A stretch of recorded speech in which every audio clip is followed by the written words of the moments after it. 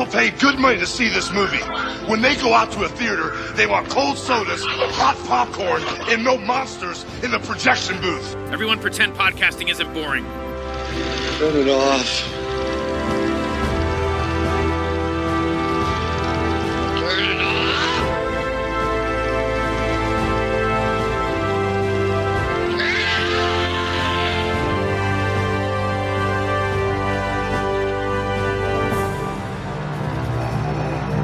1978, Lucasfilm made a huge mistake they prefer we all forget. The Star Wars Holiday Special. Lucasfilm is still saying, Mark, we shouldn't talk about that. Nobody is allowed to mention this. No, you don't remember? It is so bad, it's not good. You have to see the Star Wars Holiday Special to believe it. The Emperor said we can't show the special in this trailer. But rest assured, you will see all the clips you can handle in the documentary film, A Disturbance in the Force. The Star Wars Holiday Special is sort of like the holy grail. I wanted to see this more than I wanted to live. We're starving as fans for anything Star Wars. So funny and so stupid at the same time. We have seen something that we weren't supposed to see. How did this happen? To find answers, we traveled back and experienced the insanity of 1970s variety television. When 70s TV was bad, there was no description for it. How in the world is George Lucas allowing this to happen? You intergalactic fool. Think you know about the Star Wars Holiday Special? You don't. A Disturbance in the Force. A story 45 years in the making.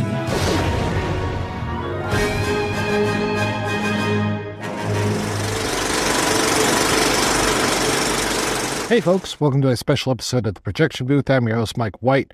On this episode, I'm talking to Jeremy Kuhn and Steve Kozak all about their new documentary, A Disturbance in the Force. It's all about the infamous Star Wars Holiday Special. Their film just had its premiere at South by Southwest. Be sure to visit their website, holidayspecialdoc.com, to find out where it's playing near you.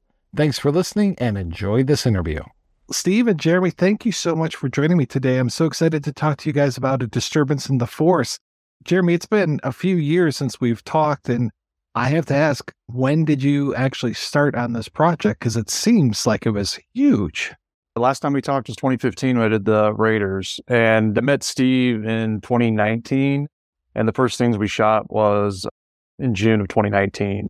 How did you even manage to make the documentary during COVID? Did you do remote shooting? Or how was that? Or did everything just go on pause? I think largely went on pause. Steve was brave enough to go do a bunch of interviews for people that were willing. But a lot of this was just piecemeal where it's like, we do an interview, let's just go do it now. Or we tack things on to other shoots. Let's tack this on and see if we can ask them some questions about it. So a lot of it was that. But there's no grand plan. It was just as we went along, we knew what we wanted to get. There was one or two people that wanted to be interviewed outside. When COVID hit, it was like these people had been inside for so long, they really wanted to talk. They were so grateful for just company. A lot of these older guys wanted to talk anyway. This is not hard to get these people to talk, surprisingly. I think these older TV guys have just been kind of tossed aside, but there's amazing stories there. Steve, what's your history with the Star Wars Holiday Special as well? I'm the complete opposite of Jeremy. He comes from film. He's educated. He's technically knowledgeable. I come from television. I work in legal licensing. I was a producer for Whose Line Is It Anyway? I did the green screen bit for 4 seasons where my whole job was just to find weird, bizarre footage. I'd find a lot of before they were famous stuff for the last 20 years in late night, back to police shows and world's scariest brothels or whatever. These crazy clip shows, pretty much. The clip master. And how I got all this was that I was actually doing a trade show. I have a trade association, and I was looking for an event to do, and I was thinking about doing an event around the Star Wars Holiday Special, a live event. And then I realized it was maybe more than that. I was going to ruin not being able to really interview these people again, I'd blow that one opportunity. And actually, I called Jeremy initially because we have a mutual friend, John Heater, and he said, "Oh, call John," because I was thinking of doing a screening. And I don't know if you remember that, Jeremy. That's what I called you. And then I mentioned this documentary I was trying to push. And man, I mean, there was a couple of people that were interested earlier, but wow, Jeremy, within a day, he had a whole map of ideas and jumped all over it. That really is what pushed us, because there were a lot of older people that were starting to, the director was losing his eyesight, and there was a lot of people that were starting to get older I was worried about. So we were able to get a lot of those interviews down like pretty quickly after he got on board. So did you see it originally when it aired? Yeah, I did. And I guess that identifies the age gap between Jeremy and I. Jeremy started, it's like 25 or so. I didn't see it till it was 2002, so I was 23. I thought aired. It's very frustrating to hear that. But yeah, I thought, one of the themes we have in this is that television back in those days was just, you had low expectations. They divvied up the audiences and the demographics for these shows. You got the same amount of time of Han Solo as you did of Jefferson Starship or Diane Carroll, but I was still happy. I got my 5-10 minutes of Harrison Ford, but yeah, I didn't think it was that bad. Well, it makes low expectations. If it makes you feel better, Steve, I also saw it when it aired originally. Thank you. I appreciate that. Did you like it? I really liked the animated segment. That was probably my favorite bit, especially seeing Boba Fett. And I was just like, oh, who is this guy? And when they advertised, send in your proofs of purchase and get a figure, I don't know why I kept all these backs of the cards. So I think I ended up with 4 Boba Fetts. So I was just thrilled. Nice. So Jeremy, what did you think of it when you're seeing it in 2000, whenever? I made it like 25 minutes in and I was like, this is terrible. This is either not real. My first thing was like, I thought it was a bootleg DVD that my friend had gotten me. And yeah, I was just like, I can't finish this. And I wasn't convinced that it was real. I thought someone had maybe put it together somehow. It just didn't make sense to me at 23 in 2002 why this existed. You weren't a big variety show fan at that time? I mean, I was aware of variety, just not Star Wars being mixed into it. Paul Shear, we did an interview with Paul Shear, explained it as being like mixing gasoline with peanut butter as opposed to like chocolate and peanut butter. It's just two things that were never meant to go together. It feels like you guys might have some stories to tell as far as the behind the scenes of this, because there's certain things where, like all of the taped interviews, like how did the taped interviews, actual cassette tapes, or that's how you represent them anyway, how did those come to be and how did they get into the documentary? This guy Ross, so Steve actually tracked him down, but he did a 20th anniversary article on the holiday special, so in 98. I can't remember what magazine it was for, but he, in the process of doing that, Film Facts. So he went through and he interviewed all these people over the phone, and he just had hours and hours of, like, the Welches was just a gold mine, because I don't know when they passed away, but there's no way we're getting anything from them, and like, it was great to hear their voice. So it's just a matter of going through all that and trying to pull stuff out that's useful. But I think there's probably, 30, 40 hours of stuff. Wow. That's amazing. Yeah. And it feels like there's something going on there with the director, the original director, I should say, of the special, just the way that his tone changes between the original taped interview and then the second one that you play, where he just wants nothing to do with it. Well, I guess the difference is that when he was mad, he'd already started talking to me. So he was talking to this other guy 25 years ago and had a very good conversation with the guy doing the magazine. He reveals a lot of stuff in that.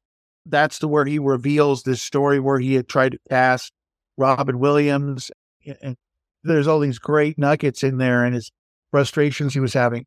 Then once I started getting involved, I mean, obviously, Akamba is the best story if you could get anyone on tape. So I was, I would call him up every now and then, and he was, I don't think so. And then like the last one I happened to tape, and man, he just was, I'm done. This is it. My name's not on it. You could go do this. And I haven't called him since. You can understand his frustration where he's had a whole career and this is all anyone remembers. Right. Yeah. The 2 weeks he spent on this, And it was 3 days of shooting. There was nothing that he did. And yeah, I mean, they shot like almost the whole budget in those 3 days. Just insane. Insane. So how did you approach this? Did you guys just make this master list of here's all the people that we want to talk to and start hunting them down? Or what was your approach to even coming to this material? I first started going through the whole cast. What I didn't really mention, my father used to produce those Bob Hope specials. And it's like one of the initial things that made me think about doing this, because I thought it's such a great story. There's so many Star Wars docs, but I've never heard anything on the most fascinating portion of it, which I think is this special. And I started looking at the IMDb list. And I started noticing, oh my gosh, this person's practically, like one of the cameramen is practically related to me. It's such a small world. I grew up with a lot of these cameramen and directors and so forth because they did the Bob Hope specials. And then they went and did Donnie and Marie. And then they did their independent stuff and worked with Hemi and whatever. And so it was a very small world. So I went after those guys and just tried to get as much lined up. And then when Jeremy came on board, he didn't really question a lot of the ideas I had. And then he finessed it and started. He definitely is the one who wanted to have the comedians. And I think that's the biggest response we've got is people just raving of Seth Green and Taron Killen. And we had to get like our meat of the meal with the people who actually worked on it. So he wanted like first person accounts. And like Steve said, a lot of them could pass away at any moment. So we wanted to get a bunch of those. And then once we had a cut, it was kind of like, all right, let's go talk to these celebrities and get some comedy in there. We wanted to have it be like, what it's like, like it was Seth Green or Kevin Smith, like watching this. And like, those are the best people because like they're connected to Star Wars. They're hugely knowledgeable and they're famous and they're great on camera. So like a lot of those people, you just basically cut them loose and let them go wherever they wanted. Because initially I was like, Lucas is such a jerk. Why does he make such a big deal out of this? And through the whole process of this, I kind of have more empathy for him. Where I'm like, I can understand his position. I don't know what I would do if I would probably do something similar if it were me. Yeah, I remember back in 1997 when that definitive box set of the discs came out, the laser discs came out. And I thought for sure that the Star Wars Holiday Special was going to be on that for whatever reason. And when it didn't, I was just so angry about that for no good reason. Lucas said in like 87 that he expected it to come out on something in some form. So that's never happened. I love the mixture that you do have more contemporary people with the older people, the original, the OG, the folks that are actually working on it. Plus, Steve, I got to tell you, the interview with Donny Osmond was fantastic. And hearing his reminiscences of working on that Donnie Marie show with all the Star Wars characters was fantastic. A lot of it is just coincidence. The fact that Donny Osmond was a relevant part of this story only came after I started working on it. I actually know Donny Osmond very well. I helped represent his library. I was a producer on his Vegas show with all the over 500 clips and videos and licensed that for him. The coincidence that he had a major part in this down the road was just mind-blowing. He's so self-deprecating and he's such a nice guy and he just opened up and we had to really cut down his interview. He had a lot to say. There were a lot of great little nuggets in there that we just didn't have time for. But yeah, he definitely was a highlight. The coincidence that we have the Bob Hope stuff too.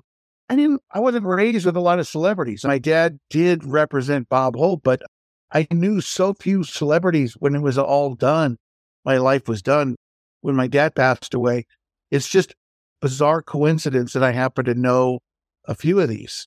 And in the Bob Hope thing helped because we didn't tout it as exclusive, but that is not available on YouTube, the song and dance bit. So I think that's funnier than the parody that they did. Yeah, that was the first time I had ever seen it. The one thing that you said that had to cut out a lot because it feels like this documentary could easily be 5 hours, just going through each scene and each character and each one of those times that we've got B. Arthur or when Harvey Korman comes on. I'm surprised that it doesn't go through every single beat of the special because it's such a rich vein of bizarro material. We want people to enjoy the film. We don't want to make our own holiday special. We've tried to walk this fine line of hardcore Star Wars fans and people who know nothing. I'm sure there's some people who are hardcore that are coming in and it's like, well, I already knew that and I knew this. The thing that we did is basically try to get our arms around everything that we thought we could find and try to pack as much of it we could into, it's like, the film's like 86 minutes. But initially we're going through and being like, all right, we're just going to go scene by scene, but that seems not very engaging. But once we got into the variety stuff, we're like, oh, this is going to blow some people. Like, I do variety, but not to the degree of the Wayne Newton at SeaWorld. The Lawrence Welk clip that we have in there with the dancing, the Land of a Thousand Dances, is probably my favorite because the first time Steve showed it, I thought it was Saturday Night Live skit with Will Ferrell. I was just like, why are you showing me this? And then I looked closer. I was like, oh, that's something that aired on TV for real without it being ironic. Yeah. We used to get to see that every Sunday night. Yeah. Yeah. As old as we are, Mike, you and I didn't watch that show. Admit. No, that's true. That's true. If I saw it on, I'd change the channel. Yeah. That was our parents. Yes. Yeah. Grandparents, definitely. I love too that you take so many different turns in this film. And one of those areas that you concentrate on is just the idea of the marketing and just what a Wild West show it was when it came to movie marketing back in 77, 78, and just all those different things that were tried in order to get people to see Star Wars and remember Star Wars. And I just love that whole section of here's what the attempts were, just going to the Star Trek conventions and basically trying to steal the fans away. That was wonderful. I will actually say that Charlie Lippincott, I mean, it was really hard. When I first reached out to him, he was a little persnickety, obnoxious with me. He was only responding to me in Facebook posts. Really weird. Just to everyone on his channel, he just would respond to me. But sooner or later, I understood completely his resentment. And he's really the through line that we use to take you through the Donnie and Marie show, this Warner Brothers big meeting. That's a real big reveal that showed this spite that Lucas had about it. And he takes us right into the special. It's a great through line. It's heartbreaking because you could write a whole book just on Charlie Lippincott. This guy was amazing what he came up with and these original ideas that are just commonplace. What we're doing right now is basically Lippincott 101. This is what he was kind of preaching. And Jeremy, I'm so curious as far as how much of the story of this you knew. I know you're a fan, not having seen the special. Were you aware of all of the stuff that had been going on behind the scenes of the Star Wars empire at that time? I've seen articles and bits and pieces and like stuff from there. I felt there's like a resurgence of this around like 2010. It seemed to be pretty, if you were into Star Wars, you at least had heard of the holiday. Like when I saw it in 2002, it was like, I hadn't heard anything about it. But as people are making like references to it, and the joke was that it's so bad, there'd be articles periodically. So before we had started on, I had done it, but I didn't. I also felt there's rumors about what had happened that we kind of dug into, realized that didn't happen. One of the ones I would have liked to dig into it more, but we need to get some more interviews, is I actually don't think George Lucas ever said he was going to smash every copy of it. Yeah. I actually don't. It's attributed to him at a Comic-Con in Australia, but he's never been to a Comic-Con in Australia. And there's never a reference for it. I think it's been attributed to him through someone else, but that's one of those things I'm just like, he gets a bad rap for stuff that he didn't do. I know one thing I've been guilty of in the past was repeating that rumor about Mark Hamill and the whole Wampa attack, and that's why he was in an accident and blah, blah, blah. I'm so glad that you guys cleared that up, and just sources, again, just coming at this one little bit of trivia that I completely settled that, which I am very thankful for. And hopefully Mark's thankful as well. We're really cruel. We found, and I won't say what it is, but someone was asking him about his mascara that he was wearing, and he was really embarrassed about that whole thing. And so it was nice when, I think it was Bonnie Burton that is the one who came up with the way she described it was so perfectly when she just said, "This has been produced by Tony and Emmy people. Of course, This is their, of course, they make everything larger than life. So that makes more sense than anything. Yeah. I also think that echoing Jeremy's feeling about that comment, and I'm not dissing on you because I would say the same thing. And it very well could have even been in one of our first write-ups, that line about the wanting to break everything. It does kind of show like it's just so amazing, Jeremy. Like when you think about how many times we heard the thing being referenced with that phrase, it's just ridiculous. It's almost like it's a subtitle for the special. It's so common and people just keep spouting it like it's, and again, we did it too. So, nothing on you, Mike. So I don't imagine that the original cast was just out there wanting to talk with you. As you kind of start off the documentary with that amazing clip of Harrison Ford on Conan O'Brien. I love that. Who wouldn't participate for this? I know we haven't really gone after any of them hardcore yet. We're putting them maybe as a last. They basically make the film, get people into it, and maybe do our hardcore press after this. But we're holding out hope that we'd love to have Mark Hamill or, people like that. Like maybe one would be really interested to pick, because I feel like he references it a lot in his tweets, and he has a sense of humor about it. Obviously, like Harrison Ford or Lucas, we would totally sit down, but I don't see that happening. So maybe, you never know, but yeah, it would be. I was so glad to hear all of those original voices, to have Carrie Fisher and to hear what her opinions were on this. Just to go back to what you're talking about before, Steve, the clips are amazing and stuff I had never seen before. Stuff like the Harvey Korman interview, the Arthur interview, and just getting these people actually to having the availability of those clips of those interviews just to hear those original voices was terrific. We definitely did try to make up for the fact that we weren't going to get, we probably knew that Carrie Fisher had passed away. And sometimes I think like maybe she might have been the best interview if we could have had anyone, because she just had such a great, funny attitude about the whole thing. We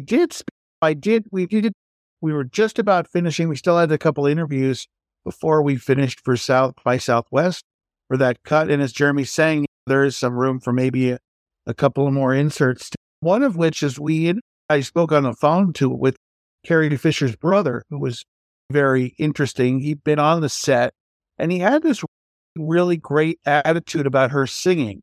He said, you know what? She was fine. She sang great. Like people who trash her singing, ridiculous. She doesn't sing badly. She's just not Barbra Streisand. That's all. And he said, being the son of Eddie Fisher and Debbie Reynolds, he said, everyone doesn't have to be Eddie Fisher.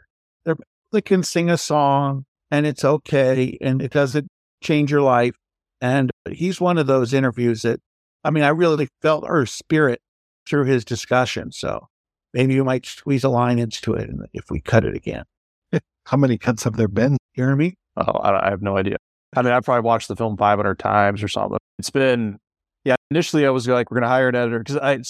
I started out as an editor on Napoleon Dynamite, and I did one other film, and then I had retired, where I'm like, oh, editing's too hard. I'm going to go be a producer because it's more fun. And then it just became obvious due to budgetary constraints that I need to step up and do it. So I started probably May of last year. This was just like a beast coming into it. So you have to just take it piece by piece and just keep layering it in. And then you found a groove with people watching and getting feedback. But there's been, if you count every day, I'd usually watch it. So I'd edit, and that's my process. I usually edit it, watch at the end of the day, and then do that day after day. Wow. It sounds like Sisyphus. Yeah, exactly. It's more fun than that. It's more fun than that. But it's some variety stuff. It was amusing. But yeah, it's just, I feel like every film, a friend of mine described it best for, it's like eating an elephant, and like it's daunting to look at it, but you just basically just start bit by bit and eventually get enough momentum where it carries you to the end. I love the thing that you were doing with the titles for people and using the graphics from the old Star Wars trading cards. That was really super clever. Oh, thanks. That's Dan Didier, who's my company's our graphics guy and like post-production supervisor. So he did all the graphics for this because we had no money, and he did an awesome job. But yeah, I was like, I want something that feels Star Wars in the 70s. He's like, oh, I could do this. And yeah, I love that too. It just has like nice texture to it. Well, I also thought great was the showing of the staff coming and going. Worked great with that too, because this cast and crew, just completely just moves around like amazing. And to be able to see little references, I think it's entertaining. And I thought that it probably helps people follow it along. I did have a question about that. You keep showing the collector's card for Pat Proft, but he's not in the documentary. Was he not willing to go in front of the camera? His memory is not great. And the one story that he had, I did speak to him on the phone. He had just been around. It's like he had told the story about he bringing his son to the set, and that he came to the set when everyone was passing out and all of his heroes were being dragged out of the studio and being treated by EMTs. It was 3 sentences. He's a very talented guy, but he just doesn't remember much from the special. He's also in Minnesota, which that's true. It was hard to justify a trip up to there just for the one interview, given the budget we had. That's true. And the guy from, if you know the special, the other guy who lived right like 5 minutes from him was the guy who is in the Lev Mailer, isn't it? Lev Mailer, yes. Sick how we know this name. He lived 5 minutes away, but he passed away. So it became just choosing our battles, which we could afford to interview. And Lenny and Bruce Valanche are amazing interviews. Those two guys were they remembered so much stuff, and that was a miracle. Yeah, I mean, Bruce is such a raconteur. And then, Lenny, I had never heard him talk about it before. It was great to hear his stories. Especially Lenny's like a lovely person. I had spent like all day with him. Like he was just the nicest guy. Is South by Southwest, is this the premiere, the first time you're actually seeing it with an audience? Worldwide premiere and first time with, it's actually the first time we've seen it with an audience because all the feedback's been just sending links to people. So I've never seen this with more than, actually, I don't know if I've seen it with any more than my wife, to be honest. She must be so sick of it by now. No, she's only watched it once. Okay. She was like, once we got into South by Southwest, I was like, do you want to watch this? I don't know if it's for you. And she enjoyed it. She's not the biggest Star Wars fan, but she liked it. Or at least told me she liked it. And hopefully that's an audience that we can get with this. I think the Star Wars fans, if they know where it is, they see it there, they'll watch it out of curiosity. I think the real victory would be to get non-Star Wars fans to be intrigued by the general story. It's crossing over in a way that I didn't expect. I mean, I have someone I won't name because I won't embarrass him, but he loved the movie, and he literally in my mind, he's older, not Star Wars fan, hated Star Wars. And he loved the movie. And in my mind, when I was editing, I was like, oh, this guy will not like this movie. So the fact we won him over is a huge game. Wow. Score. That's fantastic. What's after South by Southwest? Do you guys know? Hope for distribution deals. We're doing sales out of South by Southwest. I think the film's got a pretty healthy film festival live. So we have some of those. I can't announce them yet. They're in the works, but we'll see what comes our way in the coming months. Ideally, I think this film should come out for the holidays, Life Day, later this year. We have some runway until we get there, but whatever distributor wants to do, we're up for. That's fantastic. And what are you working on now, Jeremy? My company, September Club, we focus on documentaries. We have a documentary feature on the comedian Gallagher. Oh, wow. We're hoping to finish, which the director on that's followed him for 4 years. And it's another like weird, crazy, just interesting. I didn't know as much about him as I've now found out. I'll be an expert on the holiday special, Gallagher, like all these weird things, but a bunch of other projects going on, but that's the one that's probably going to come out next. And how about you, Steve? What are you working on now? I have yet to jettison myself into the full-time filmmaking like Jeremy. That would be amazing. I work full-time for Jimmy Kimmel Live as a film and researcher, clearance person, licensing. But I did sell a book to Applause Books about the same subject. I'm still on the second draft of that, and that'll come out around Life Day. Fantastic. I'm hoping there's going to be a physical release of this movie with a lot of extras on it as well. Fingers crossed. Yeah, we hope so too. People still buy DVDs?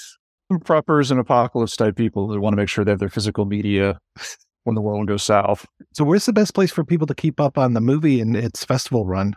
So, I mean, other socials are on Facebook and Twitter, but the easiest is probably holidayspecialdoc.com. So DOC, that's our website, and we'll update it as things happen. And they're actually selling advanced tickets to 2 of our shows at South by Southwest. It was in Austin. So our Tuesday and Wednesday screens, you can buy tickets for $25, and the links are on the site. So you don't have to buy the $1,000 badge. You can get tickets and just see our film. Jeremy, Steve, thank you so much for your time, guys. This was fantastic. Thanks for your support. Yeah, thanks for having us.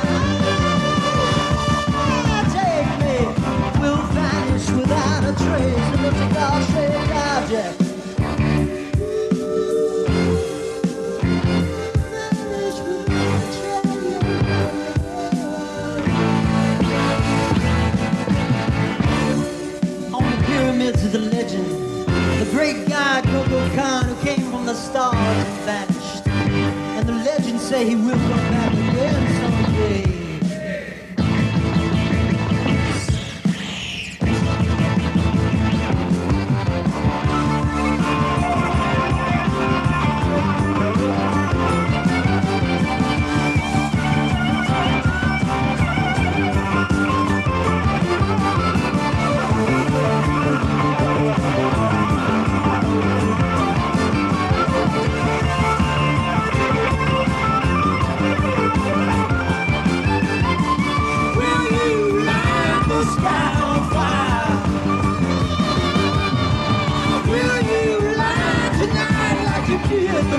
Before, baby, baby.